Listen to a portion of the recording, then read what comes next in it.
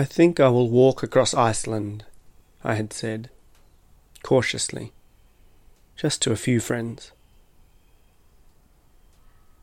This was a handful of years ago now, almost in the distant past. It took enough work to find out whether or not the 500k route I'd be attempting was theoretically possible. But finally I made an itinerary and left the city on a day that, according to local folklore, was particularly auspicious for making a long trip. Departing Reykjavik, I was to pass through Mosfellsheiði.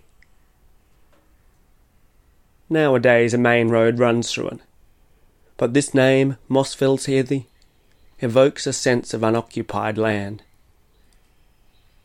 As far as I can tell, the toponym comes from the Icelandic words for three common features in the landscape there: moss, mountains, heath. Within the valley, occasional paddocks formed a patchwork with the darker green, more scrubby heathland, with few trees appearing and vegetation reaching up to the knees at most. It had nutrient-poor, peaty soil, and most plant life would struggle to grow there. But it was also a landscape where many stories had been born. This was the home valley of a man named Egil Skallagrimsson, who had lived over 1,000 years before that first visit of mine to Iceland. I'd read his life story in Egil's saga, in which his CV was described like this: a killer, drunkard, miser, poet, wanderer, and farmer. I had learned rather quickly from his saga that Egil was big and boorish and ugly, but he had also been a keen wordsmith. As a young lad he'd brawled with his mates, killed some of them, and then went on a boozy trip to Norway as an apprentice to a sailing ship. But this was just the beginning. The saga of Egil Skallagrimsson is a pretty eventful tale. Despite all of his hideous qualities, including his face, as the saga continues to describe his ugliness, despite all this, Egil's skill with language kept him from being made completely an outsider. While he would sometimes act as if he had no intelligence whatsoever, every so often he produced a poem that seemingly redeemed him in that medieval Icelandic society.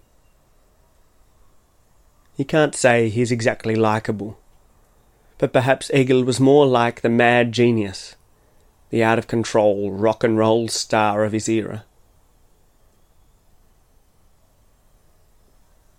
Somehow he lived to an old age. But even as a senior citizen, Egil Skallagrimsson failed to be a good community member. In his final days he decided he wanted to take some money he'd saved up and throw it into a public gathering, hoping to cause havoc. His family managed to stop him before he did this, so instead Egil went out onto Mosfellsheiði one summer morning, beyond the eastern boundary of the farm where he was living, out to a precipitous gully. And there, it is said, he dumped the silver coins into the creek. Or else it is said that he threw the treasure into some deep swamps at Mosfell. Or else beyond the rivers to the south, where there are hot springs with big pits nearby. These at least were the theories of some centuries ago. Passing through the valley myself on a bright day many years later, my eye was caught several times by shards of light glinting in the landscape. But these were just puddles, or glassy drops of quickly cooled volcanic rock.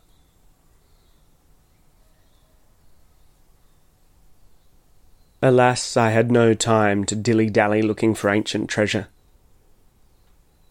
It was autumn in Iceland, and every day I was losing more and more daylight. I had many kilometres to cover, and to start with I had to cross Mosfellsheiði and find a place to pitch my tent. As I got to the edge of the heath, I found myself on a lava field. The entire landscape was made up of warm brown stone, jumbled together in unusual formations. Here was the continental divide. The tectonic plates of North America and Europe were slowly separating here, a rift in the surface of the planet. But far from being the harsh country that this might make it sound, the place was softened by large beds of grey moss, interspersed with lichens and herbs, and wild blueberries, with small sweet fruit growing under the leaves. For the next few weeks, moss would be at the base of the landscapes all around me, and in memory, these have become more valuable to me than silver coins.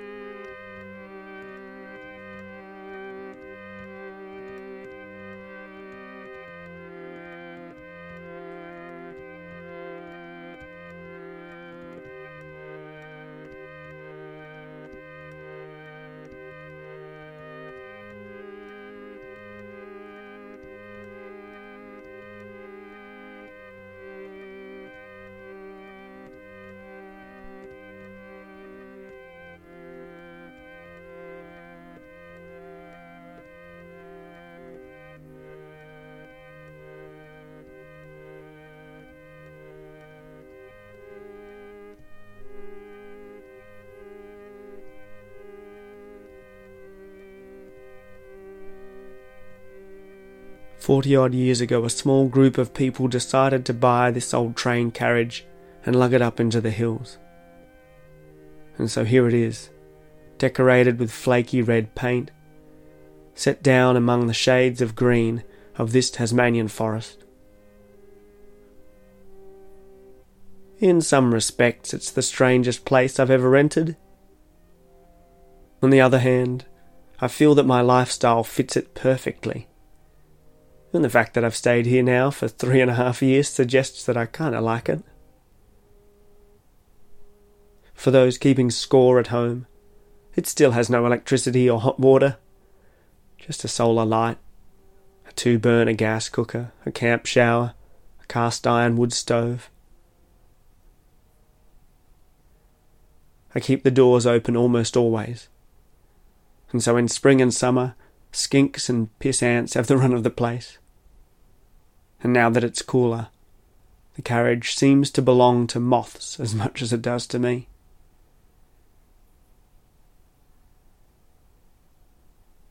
I'm in no hurry to live any place else. And perhaps that's the perfect phrase for it. No hurry. For after nearly a century of rushing around, this train carriage has no itinerary. It's retired, immobile, stationary. It's still waterproof, mostly, and structurally sound. But bits and pieces of the old girl are starting to look a little in disrepair. There are timber boards that gently rot, and in turn there are trees that threaten to grow through the walls. One can easily imagine the forest slowly claiming this strange, out-of-place carriage, like a mining town or a Mayan temple.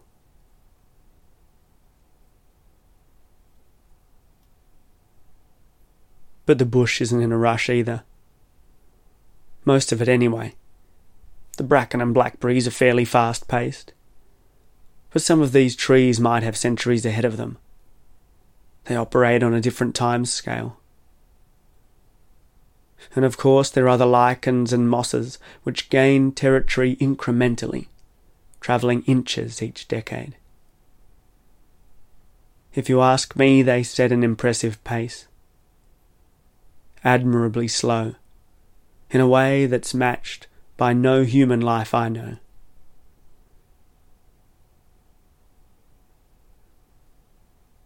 A rolling stone, you may have heard, gathers no moss,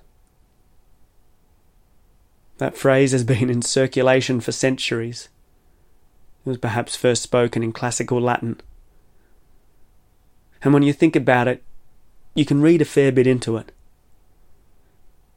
I think originally this cliché was a criticism of those who didn't set down roots, who didn't follow tradition, who didn't stick to the habits of their community.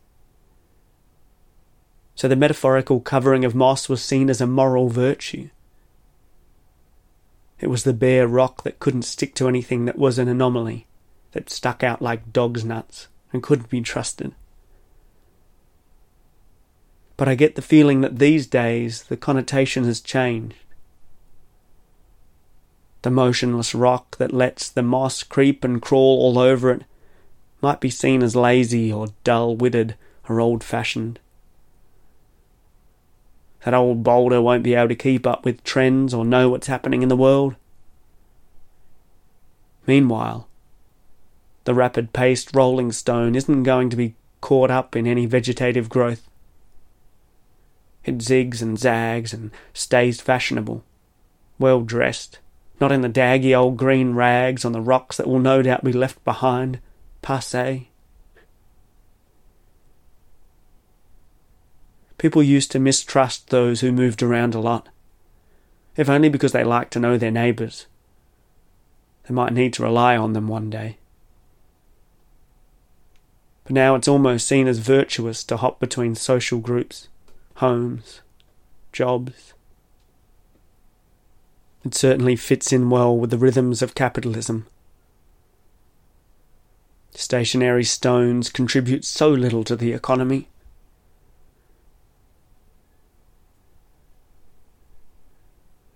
Actually, much of my life these days has been a rolling stone.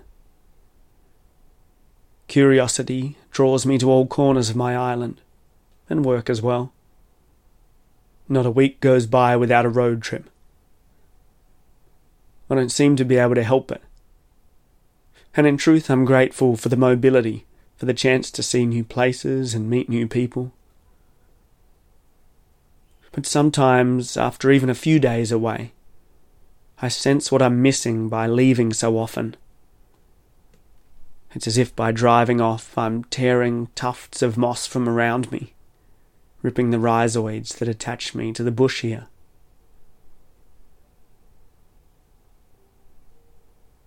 Meanwhile, nearly everyone who visits me here has a suggestion as to how the carriage could be renovated to be a little better.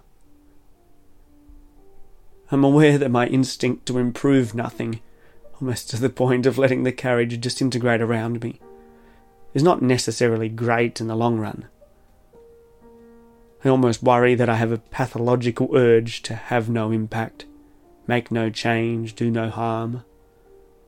And maybe that'll change in time, although it's already been 3.5 years. As it stands, my philosophy is to see what I notice amid the natural processes of the forest around me, only plucking out the odd weed or burning off windfall every so often. That way the slow stuff can grow, filling gaps, finding new surfaces on which to spread. I like the spirit of the moss, its slow motion lifestyle. It grows when it can and pauses when it can't.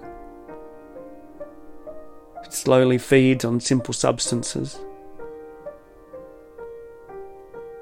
Some days, when I pick up a book and lie in the weak autumn sunlight, I fancy myself a bit of a moss, recumbent on a substrate, taking external energy and processing it into the mere necessities of life.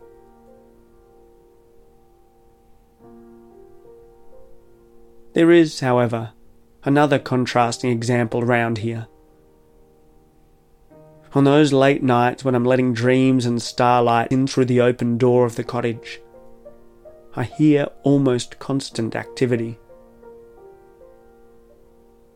And in the mornings I notice divots in the dirt, matted mosses peeled back with broken rhizoids.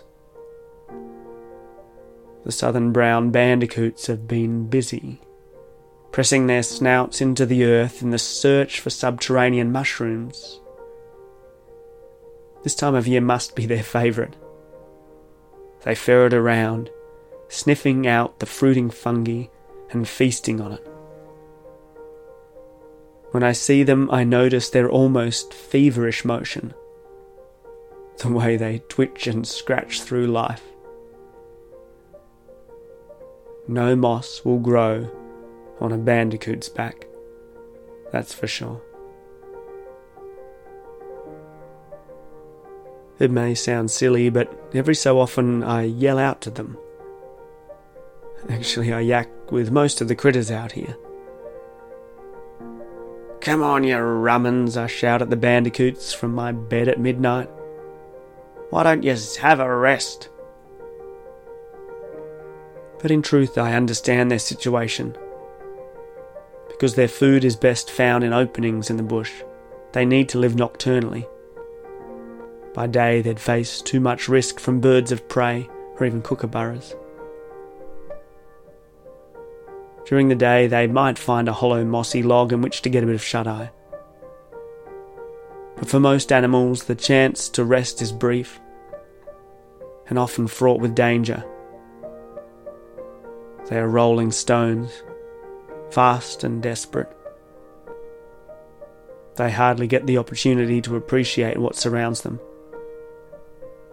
And incredibly, they seem never to sit down and read a book.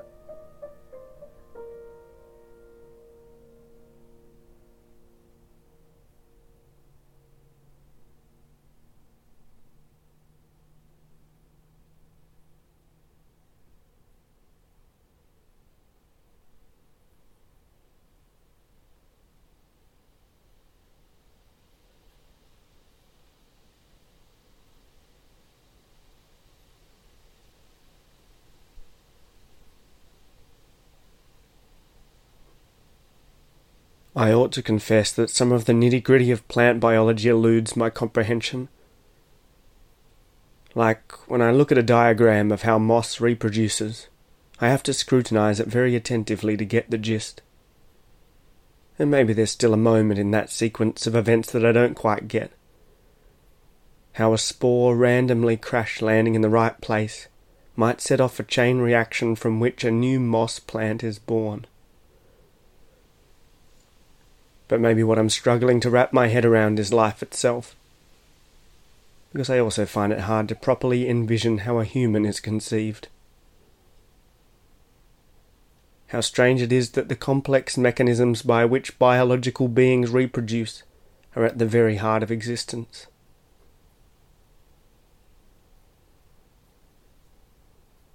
Anyway, I don't think I'll deliver a lecture here about how mosses are born.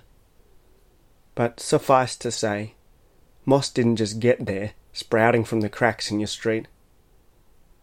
It was something like 350 million years ago that some sort of aquatic alga gradually adjusted to terrestrial conditions. It was perhaps left high and not quite totally dry in a shrinking pond. Or maybe an ambitious specimen went sliding up the damp, shady crevices along a lake's rocky shore, and survived as slight changes came with each generation, the successful variants living to spawn again. This is one version of events anyway. As you might imagine, botanists have other guesses. Mosses leave so little material behind that scientists don't have heaps to work with.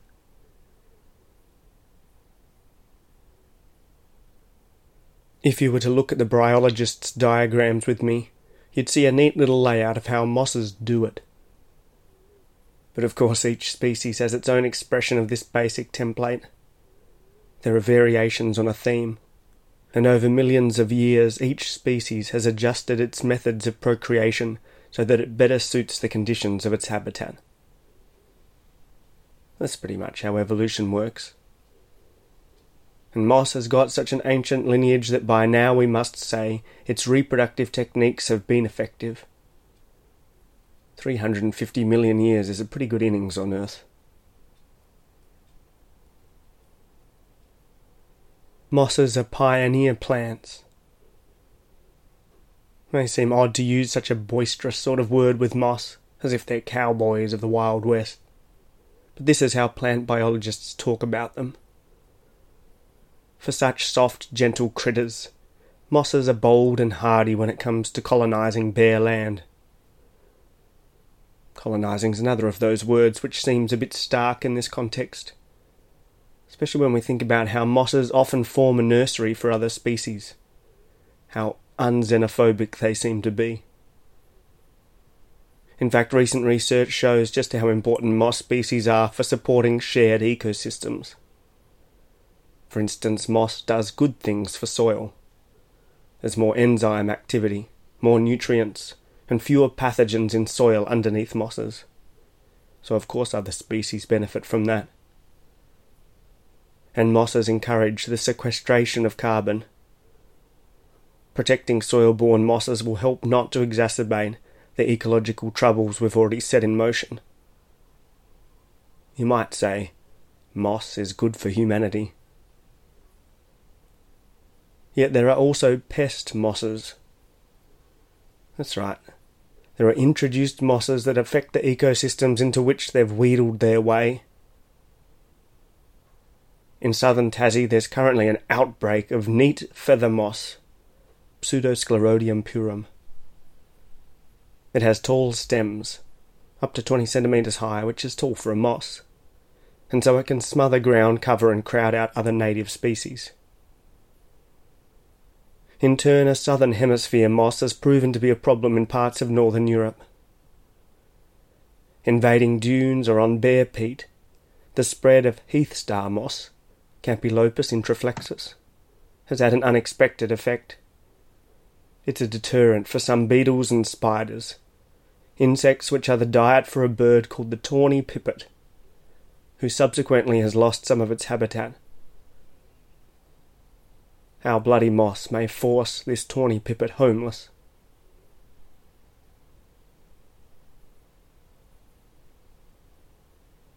The other week I was trying to explain weeds to a friend, an artist who didn't understand why we shouldn't just accept plants as beautiful and not worry about where they come from.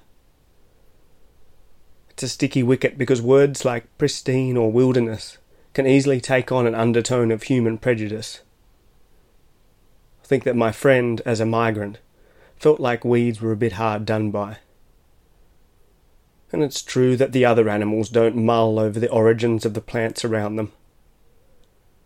They just suss out if those plants are immediately useful and try to adjust to whatever habitat they inherit the best they can.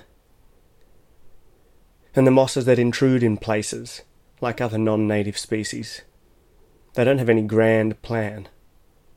They're simply following their innate tendencies, instinctively procreating, pushing their species to survive without thinking about the cost to other beings. But as humans, and especially as humans aware of how unstable our environments are, we might want to be keenly conscious of what each new alteration might bring. Weeds can destabilise the world around us, even when they're beautiful or seemingly innocent, like these mosses.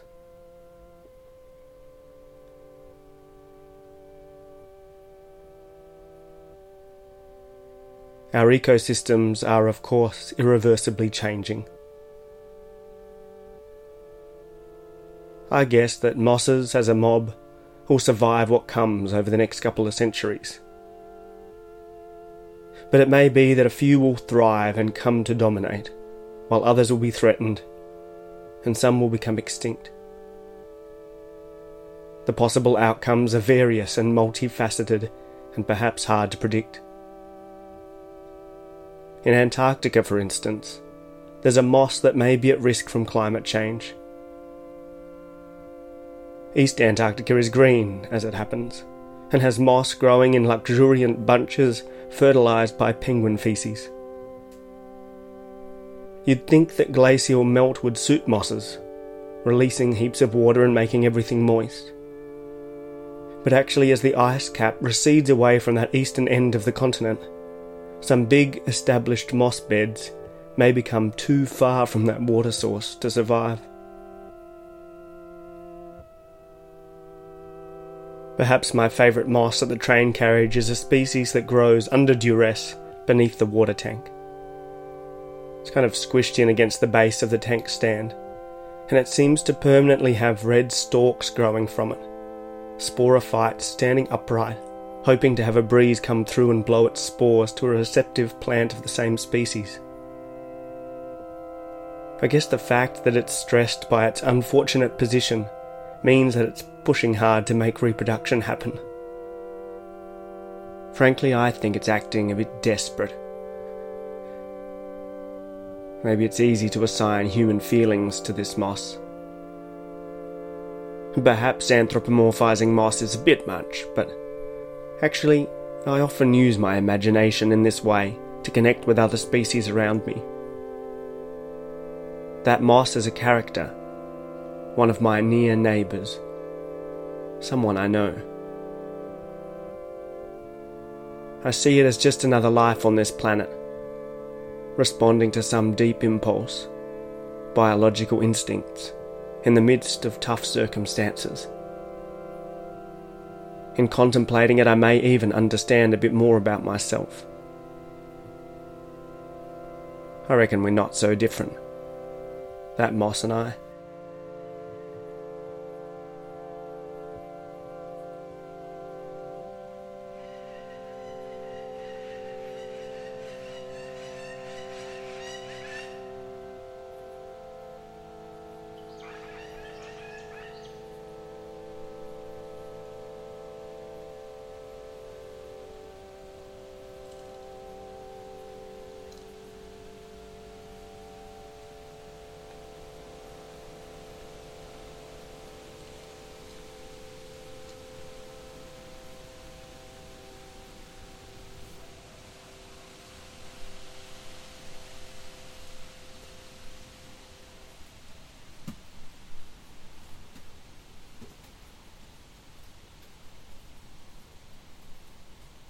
There is a short walk you can do in the Devil's Glen, in County Wicklow, Ireland.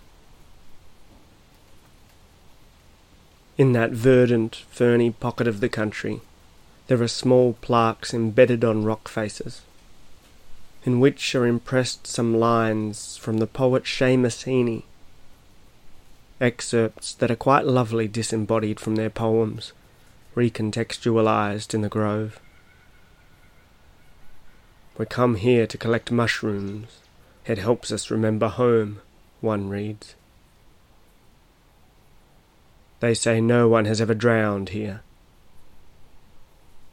We have lost the dog. Meanwhile, moss grasps at the corners of the metal plaques, claiming the words as their own.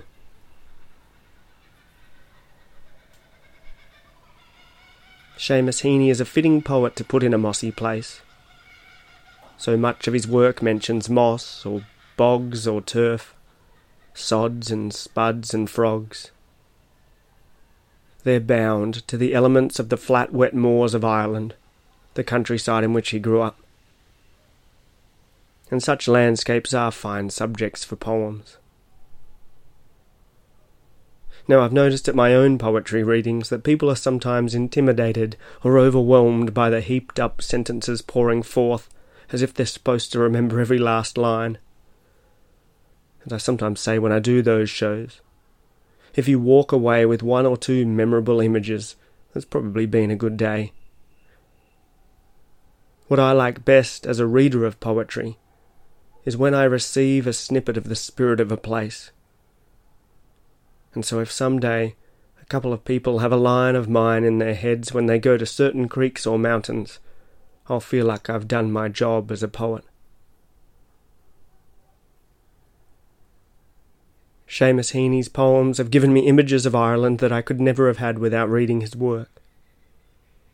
He knows moss country well. In one poem he uses the image of lumpy moss bogs oozing tannin-stained water to give us the picture of a mortal wound.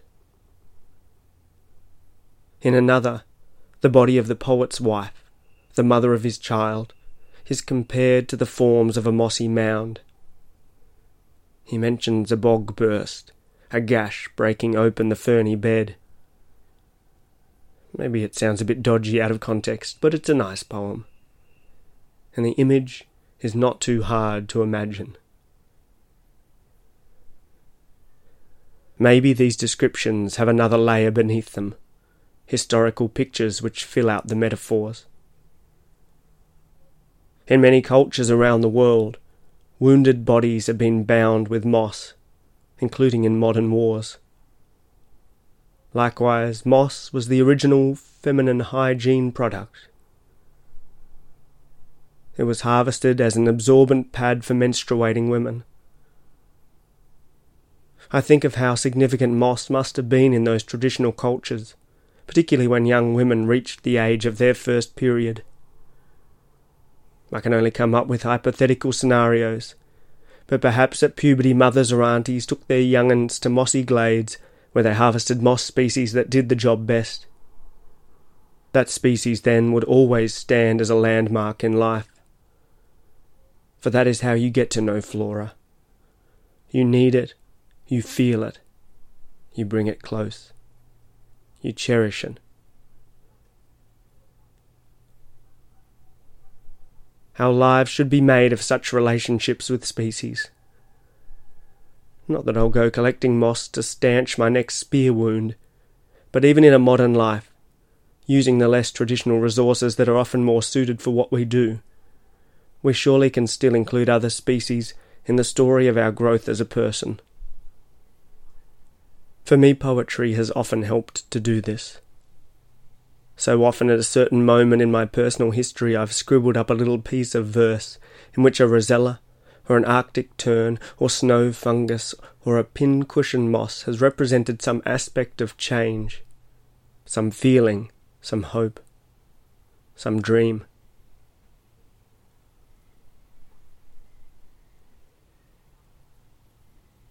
Nowadays I find myself taking an edition of Seamus Heaney's poems to a moist, mossy forest along a river called the Liffey, which is not the one that runs to sea in Dublin, nor much like it, to be honest. But it's a fitting name somehow, if only because its water is the colour of Guinness. But no, actually, it's strange how lines of poetry set in another distant location can still fit so wonderfully on my own landscapes, letting certain features come to the fore, enriching my perception of them, giving them a deeper context. Sometimes I like the slow reading of a single poem, going over and over it to see what stands out this time, trying to unpack the nuances in it. But likewise I can pick a page at random and pluck out a line of verse, read it aloud as those plaques do at Devil's Glen in County Wicklow. Our unfenced country is a bog that keeps crusting between the sights of the sun, I say, in a small clearing framed by fragile old silver wattles. Sitting on the fat root base of a slow-growing white gum I read, with time to kill, they are taking their time. And at dusk, when the kookaburras let out their ethereal calls, staking the claims of newly gained territory, I read, our island is full of comfortless noises.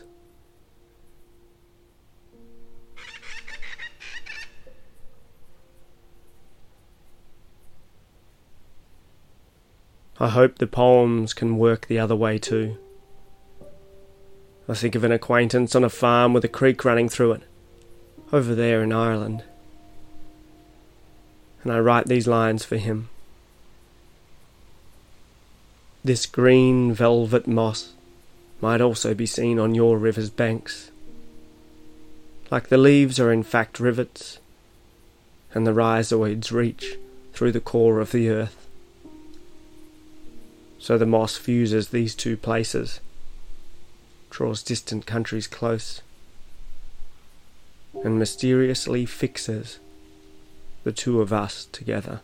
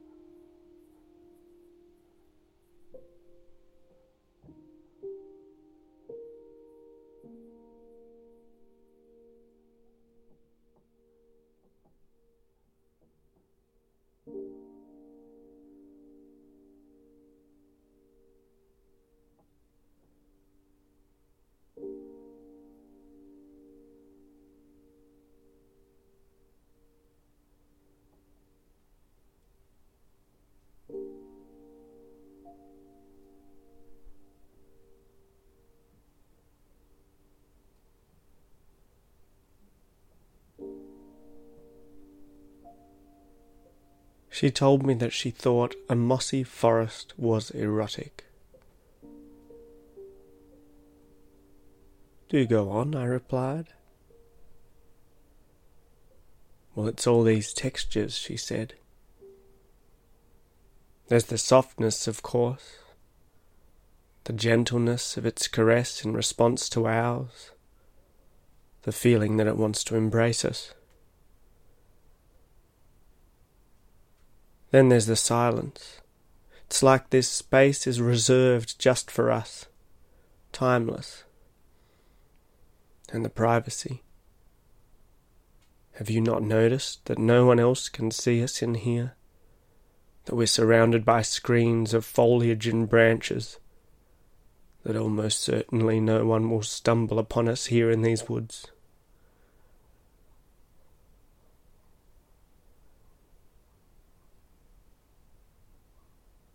And all this is entwined with our togetherness and the transience of life. There are secrets and mysteries, things unseen, but you sense enough that the suspense stays keen. There's a certain balance, a poise that could be upset by the simplest act of chance. For the moment you keep apart, but even that is an act of complicity, a silent agreement, a shared responsibility, which is the start of intimacy.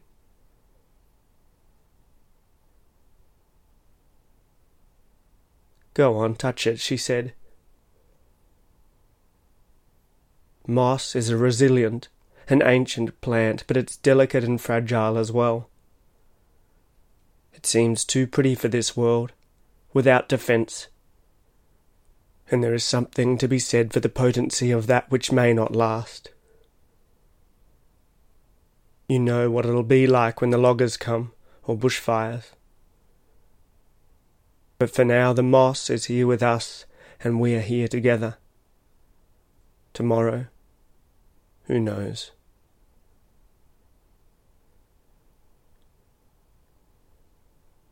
She looked up at me suddenly like a pink robin caught in the open. And likewise her pretty burbling voice was now still. She gave a faint smile that conceded little. She was crouching on the hefty trunk of an old King Billy that had tumbled down decades ago. The wood had moss over almost the entirety of its surface, and a number of small seedlings grew from the soft timber, several different plant species that were sprouting in the soft pulp of the slowly rotting bark. In an old forest there are overlapping lifetimes. We sometimes get to slip between the gaps in those layers, for moments at least. "What'd you say?" she asked abruptly. "You reckon that pine over there's 1,000 years old?" Surely they stand at the centre of every arboreal culture. A pine is strong, symbolic, spiritual. And then there's that parrot you pointed out, its chest the colour of a species of hypnum or papillaria.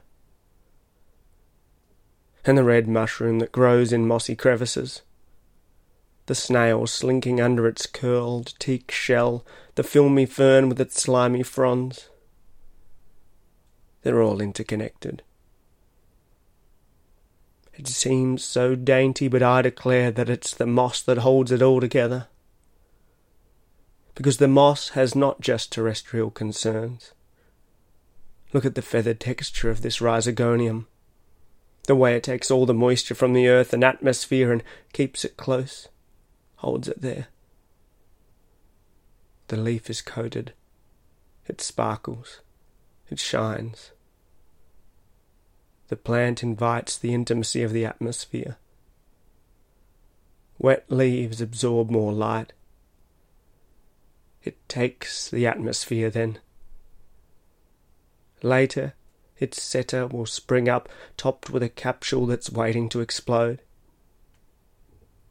All right, she laughed. This isn't so much metaphor anymore.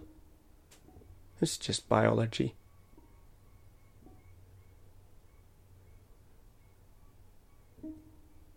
Come on, she whispered, and took my hand, and we left the rainforest as if at full tilt, and came upon an open moorland where moss species also sprouted. A type of sphagnum grew in an enormous yellow-orange mound. And further on, amongst a stand of gum trees, we came upon a couple-inch-long animal scat that had been entirely colonised by a moss, a species of Tayloria, she told me. Austral poop moss, they call it. Copper stalks were rising from the matted moss on that scat, bristling en masse. Life was growing out of shit. We ventured back into the rainforest. She stopped suddenly, perched again on a tree trunk. I thought that she'd looked up at me again with the face of a vulnerable animal, like a pygmy possum or a paddy melon, and then realised just how imperilled I must seem, hanging on her every word. But she said nothing further, which only made me cling to her presence even more.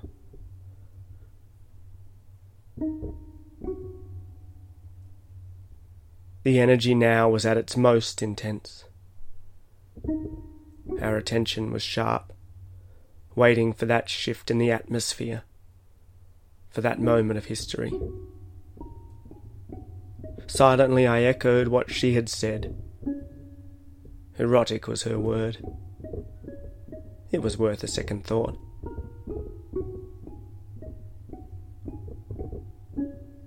Mosses make the merest layer, just the surfaces. Yet they hold much of the story of a place. Just as I was about to say this, I shifted my weight, and my foot fell through a piece of rotting wood. Then she broke eye contact at last, lifted her head, and laughed out loud. And now I thought that maybe the whole monologue had been a comic act. It was only then that I noticed that she had a bit of lettuce in between her teeth. Such details live long in memory. And may that mossy forest of ours live long as well.